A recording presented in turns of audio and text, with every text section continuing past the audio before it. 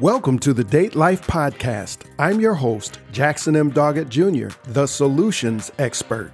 With certifications as a life coach, family mediator, and time manager, and with licenses as an ordained minister and practicing attorney, I have learned some lessons about success I want to pass on to you. This podcast is about how to apply 8 ancient, universal, and fundamental principles of success so you can live your best life. Life is a journey, so buckle up and let's go.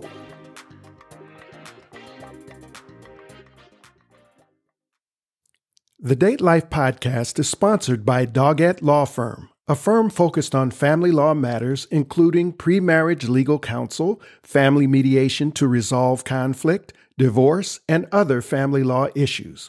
Find Doggett Law Firm at www.doggettlaw.com or call at 202-470-3515. Doggett Law Firm for your family.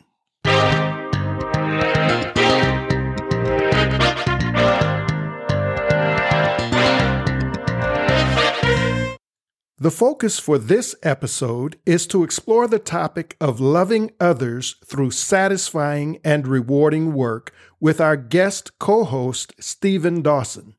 One of the Date Life Podcast 8 principles of success is to love others through satisfying and rewarding work. Let's listen in on my discussion with Stephen Dawson.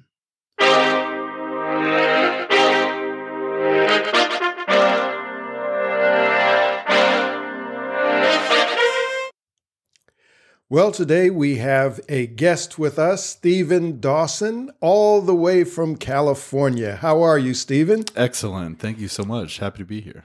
Great. We are going to talk about work. One of the 8 principles is satisfying and rewarding work. This is the way we love others. One of the 2 ways. The first way is through mutually supportive relationships with family and friends. And the second way that we teach is through satisfying and rewarding work. So since we're talking about work, what do you do for work? Great question. I am a producer and a director working in television and film industry. Right now I work at NBC Universal. We have several different shows that I'm an operations manager for. And for that role, I spend a lot of time working with other producers to solve problems and create projects. Okay. What kind of problems do you solve? That's a great question. It could be literally anything. For every project, there are different things that we need, different assets or different people involved, or a different process that we have to create. So during that process, I assist the normal team in creating those new innovations or new methods so that we can create the project. Okay. And what kind of projects do you do? So we have lifestyle television shows, like a normal half-an-hour show that we work on. We have big budget commercials that we work on, and some news programs or shows that we do. So quite a variety. Okay. How did you get into this kind of work? I have spent the last decade trying to find my place throughout the industry, and I actually started freelancing. I did a lot of assistant directing and producing on some of their smaller projects, and that was introduced to a team and grew friendships and solved problems and was able to fulfill a role. I actually invented my own kind of role for them when they were looking for some help, and that's how I got into it. That's great. So let's back up just a little bit and talk about college. Where did you go to college first? So I went to Southern Adventist University. It's a Christian school in Tennessee, and they had a film program. Film production degree is what I have. And it's a great school. It taught me a lot of the technical skills and a lot of the storytelling or some of the creative skills that I needed that I'm still used to today, actually. Okay. So you went through school, you got out. Where did you go next? Where are you from? Well, let's ask that. Where are you from? Oh, that's great. I grew up outside the D.C. area, actually, Northern Virginia mostly.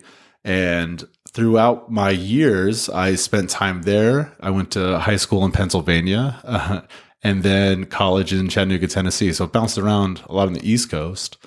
Then soon after graduate, or about a year after I graduated, I decided to make the jump to Los Angeles, and me and two other friends moved out there one summer and just started making our way with no connections and no really knowledge of how to break into the industry at the time. So when you say industry, what are you talking about? I'm specifically the entertainment industry, and my focus is film and television. Okay, film and television.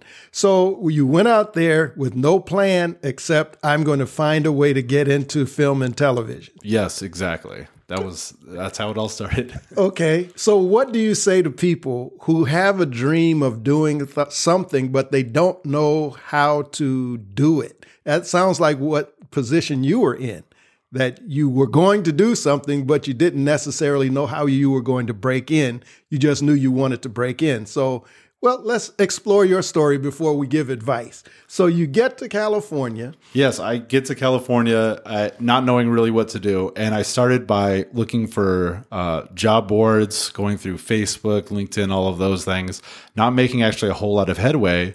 But I did realize I knew someone who had graduated from my school who was out there. So I reached out to them, made a connection to him, and we started talking about it. And really, because of that, he introduced me to other people in the industry. And almost all of my work has really come from those first few connections and networking, finding them and the other people I met through them. Okay, so networking was a major breakthrough for you. Yes, exactly. I didn't know anyone out there, but I didn't really know anyone out there, but being able to network and just keep kind of grinding on that. And it took a while. I mean, I had odd jobs here and there or small roles on things, but it took me probably 6 months before I really had a good grasp on a direction I could break into in the industry. Okay. But all of your hard work paid off.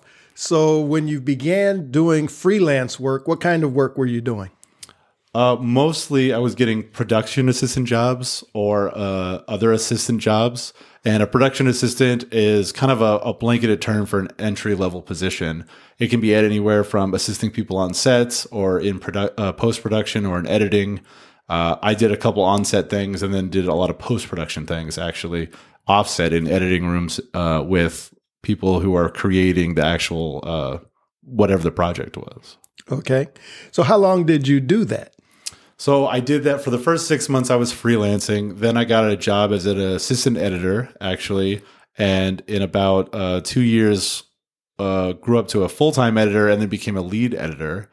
But it was in an area I didn't really want. I knew it was in the industry and I knew it wasn't what my purpose or what I really wanted to do in the industry. So I actually broke off from that and found other freelancing gigs through that same network I had, and then started doing assistant directing on independent films, high budget commercials, and things like that. And I spent about 4 years doing that before I kind of transitioned over to the type of work I'm doing now. Okay. So you go through that storm. Was it a storm or was it a wonderful journey? Oh, no. How would you rate it? Quite a storm. Ups and downs. It's really funny, or it can be quite scary in that moment, because when I went from having like a full-time salary job to then deciding I was going to quit everything and just try this other thing, it was very nerve-wracking because you get so used to a certain lifestyle or a certain 9-to-5 workflow, and then not knowing if you're going to have work this week or this month is very scary. It taught me a lot about how to manage my time. It taught me how to manage my money and how to find work for myself and work that I wanted to do instead of having to just sit around and do whatever the work was that they wanted me to do at the staff job. Okay. So would you say that you jumped from a full-time job to a satisfying job, or? Yes. That was the big jump. I moved out there to find work that I wanted, and the first job I had wasn't really what I wanted. So I was looking for more satisfying and fulfilling work for myself. That's what I was looking for.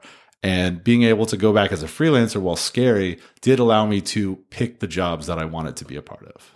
Okay. So did it work out smoothly, or were there peaks and valleys? Peaks and valleys at first, I would say, but as time went on, it's kind of like the snowball effect. Everything, it was small work, it was hard work, but once you get the ball rolling and once you have that network and experience, I was able to get jobs very easily. In fact, by the time at the height of my freelancing career, I was so booked that I had to turn away work. That's a good problem to have. Yes, it was. Yes. Okay. So now let's ask, what would you say to somebody who doesn't like what they're doing and they want to do something particular, but they don't know how to do it? What would you say is their first step? I think the first step is to find people or some kind of group that's doing what you want to be doing or as similar to that as possible and reach out and connect with them. I think that's a great way to get a good introduction into whatever it is and to know if you want to do it. A lot of my experience wasn't only finding what I wanted to do, but realizing what I didn't want to do. Okay. So would you recommend quitting a job to go do that? Or would you recommend trying to find a way to do it while you still have some income? Definitely the latter. I was fortunate. I was a year out of college and didn't have a whole lot. I had a little bit of savings, but didn't have a whole lot of strings attached at the time. So it was very easy for me to say, all right, I'm ready to break and move this next step.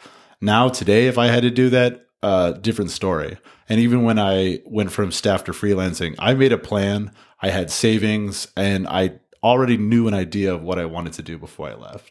So I would say it's always smart to, wherever you're getting your income, to not lose that until you at least have a plan in a direction you want to go, and possibly a lead or an in with someone who's already doing that.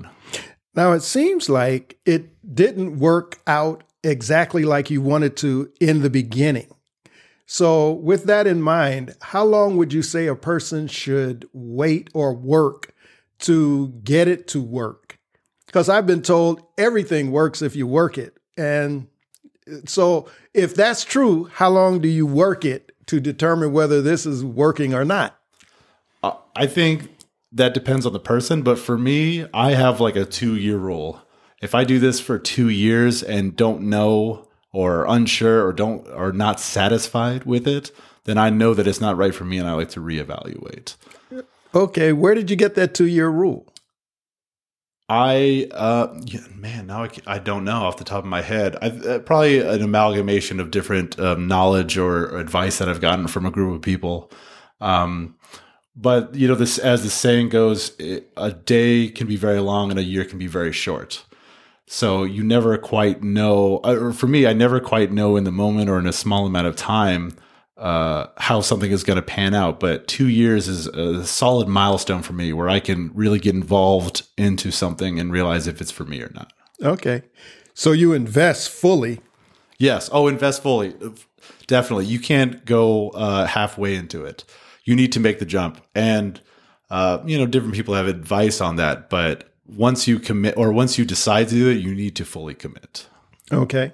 So you fully committed. You got so much work that you had to turn work away. And then you determined you didn't want to continue as a freelancer. What helped you to make that decision? Where I was, or in the industry, the direction I was going, I realized that while I got very high up or well connected in the job I was doing, I was not going to have a lot of advancement opportunities. So I wanted to, now with this knowledge and new direction and a better understanding of the industry, I wanted to break into a different area where I could grow what I want to do, which is really storytelling and producing and directing allows me to do that. Being an AD or being a producer for a lot of these independent projects, while they were fun and exciting and gave me a lot, like I was paid well and was able to do a lot of things. Once it was over, there wasn't necessarily another one. I had to find another job or another gig. So getting back to a company where there was a lot of growth potential and a lot of different areas to move on to, that's what kind of pushed me in that direction. Okay. So now you've landed this new job. And what do you see as your glide path right now? Yeah, that's a great question. So realistically or honestly, this job, I've been here for almost 2 years. I'm actually in the reevaluation process right now. Do I want to continue in this area? Do I want to find another area at this company? Or is there a way for me to move up from the position I currently am in? So my path right now, I see myself probably not staying in this job specifically, but being in the ecosystem of this company and finding another growth opportunity for me where I can make more money, find more fulfillment in what I do, and help others in the process. Okay. How do you measure fulfillment for you? I measure it by, that's a great question. Fulfillment for me is when I finish a project and not only satisfied with the results, but am also satisfied with how people react to it. So a lot of what I do is content for people, and based on how they react or how they feel about it gives me a good understanding about whether they understood the message or whether what we created was a good product for that person. So for me, I get fulfillment when not only I enjoy the process and the product, but I can see that other people are gaining from that product. Okay. One of the things we teach is that you should do satisfying work. And my definition for satisfying is other people appreciate it. I use Jesus as the example. When he healed the 10 lepers, only one came back. And his question was not to that leper. The question was really, where are the other 9? I see this one, thank you for thanking me, but where are the other 9? And it says to me, you should feel or receive some kind of feedback, positive feedback for what you're putting into the world. And do you feel that you're doing that right now? That is a project by project basis for me, realistically. I'm in a growth process of that too. When I can tell when I've put a lot of energy or a lot of my passion into it, I can usually tell when other people feel that too. It's almost like when you put love into something, it spreads love.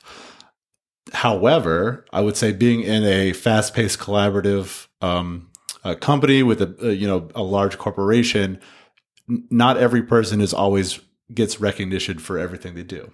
And not that everyone needs to for everything, but there have been times where I haven't felt that. And that is one of the ways I'm thinking maybe I haven't quite focused in on what I'm supposed to do or where I could be, helping other people. So, sorry, to summarize, not always, sometimes is really how I see that appreciation. Okay. So I guess I would ask it another way then. Do you feel that you're in an environment that appreciates you? Before you answer that question, let's take a short break.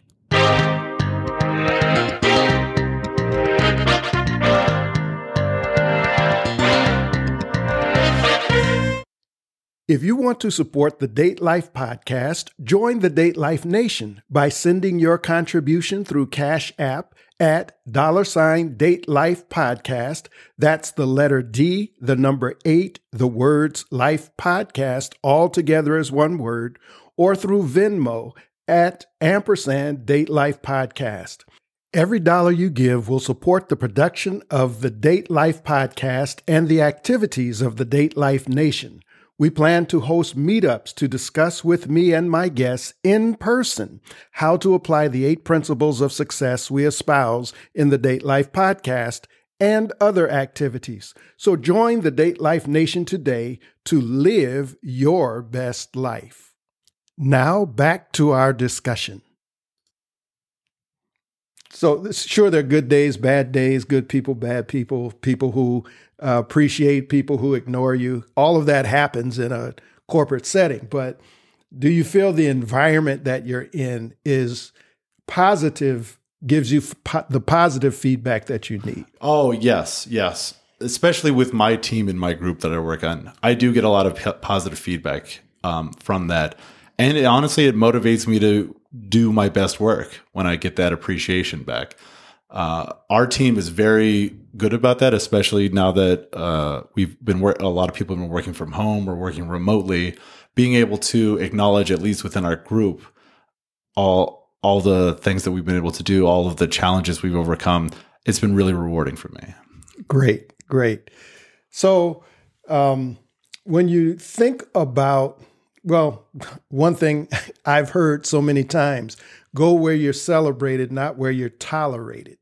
So let's say a person, just to pick your brain a little bit, let's say a person is in a situation where they're tolerated. They're not really celebrated. They do good work. They're not a slouch. They try to do their very best to make the best possible impact and contribution that they can make.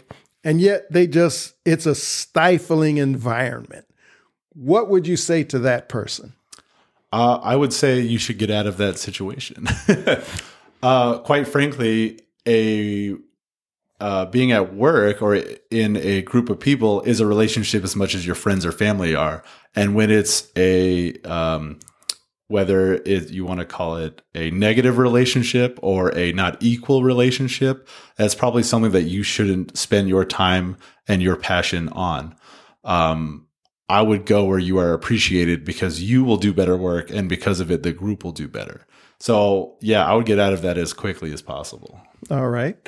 Let's look at the other side of work. There's the satisfying side, then there's the rewarding side. Now, the way I have defined rewarding is the job provides for you what you need it to provide in order to live the life you want to live.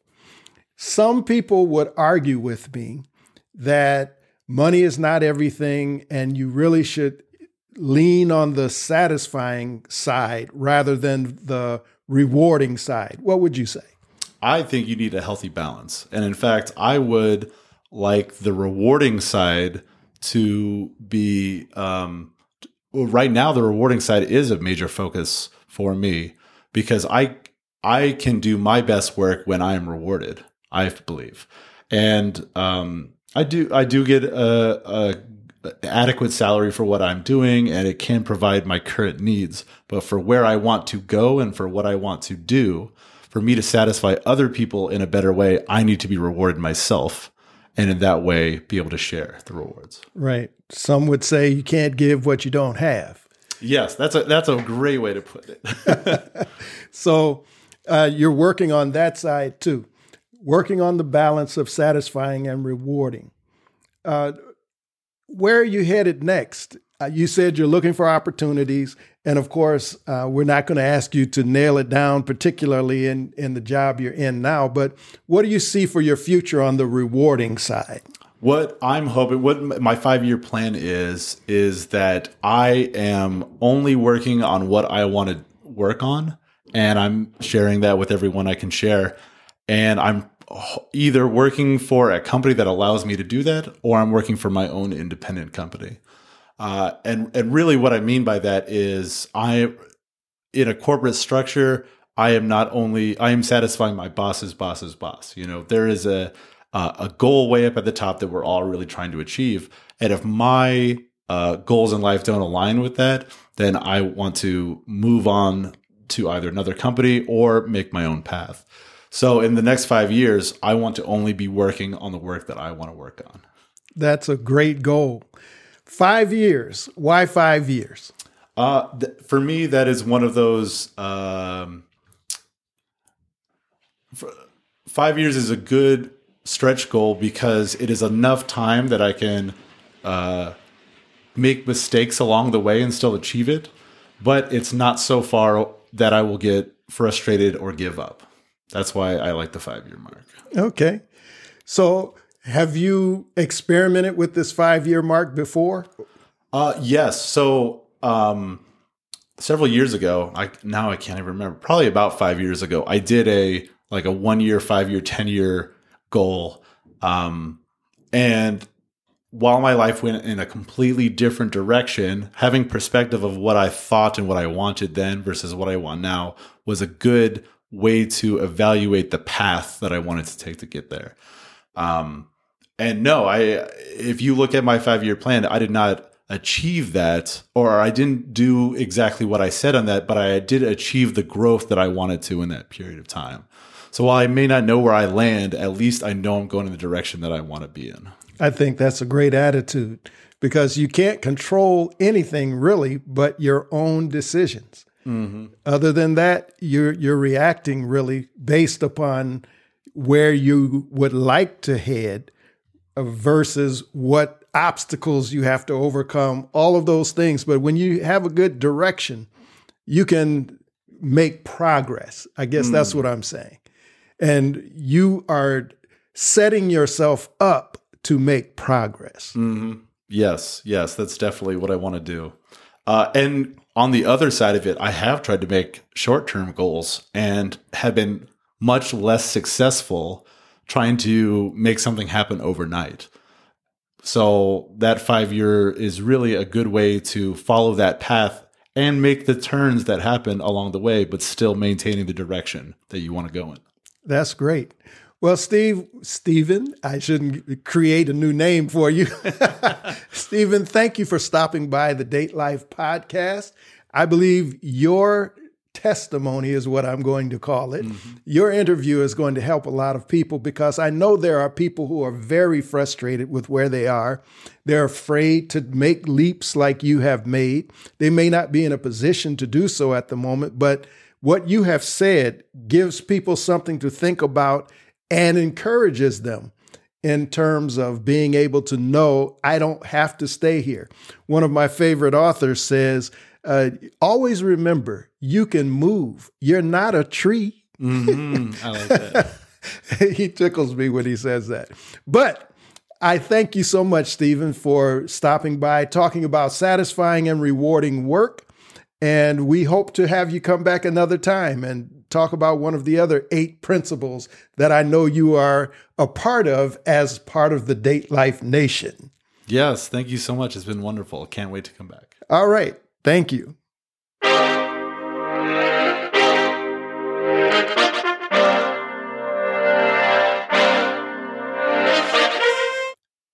I must tell you, I really enjoyed this discussion, and I hope you got a lot out of it for yourself. Please remember to support the Date Life podcast by joining the Date Life Nation.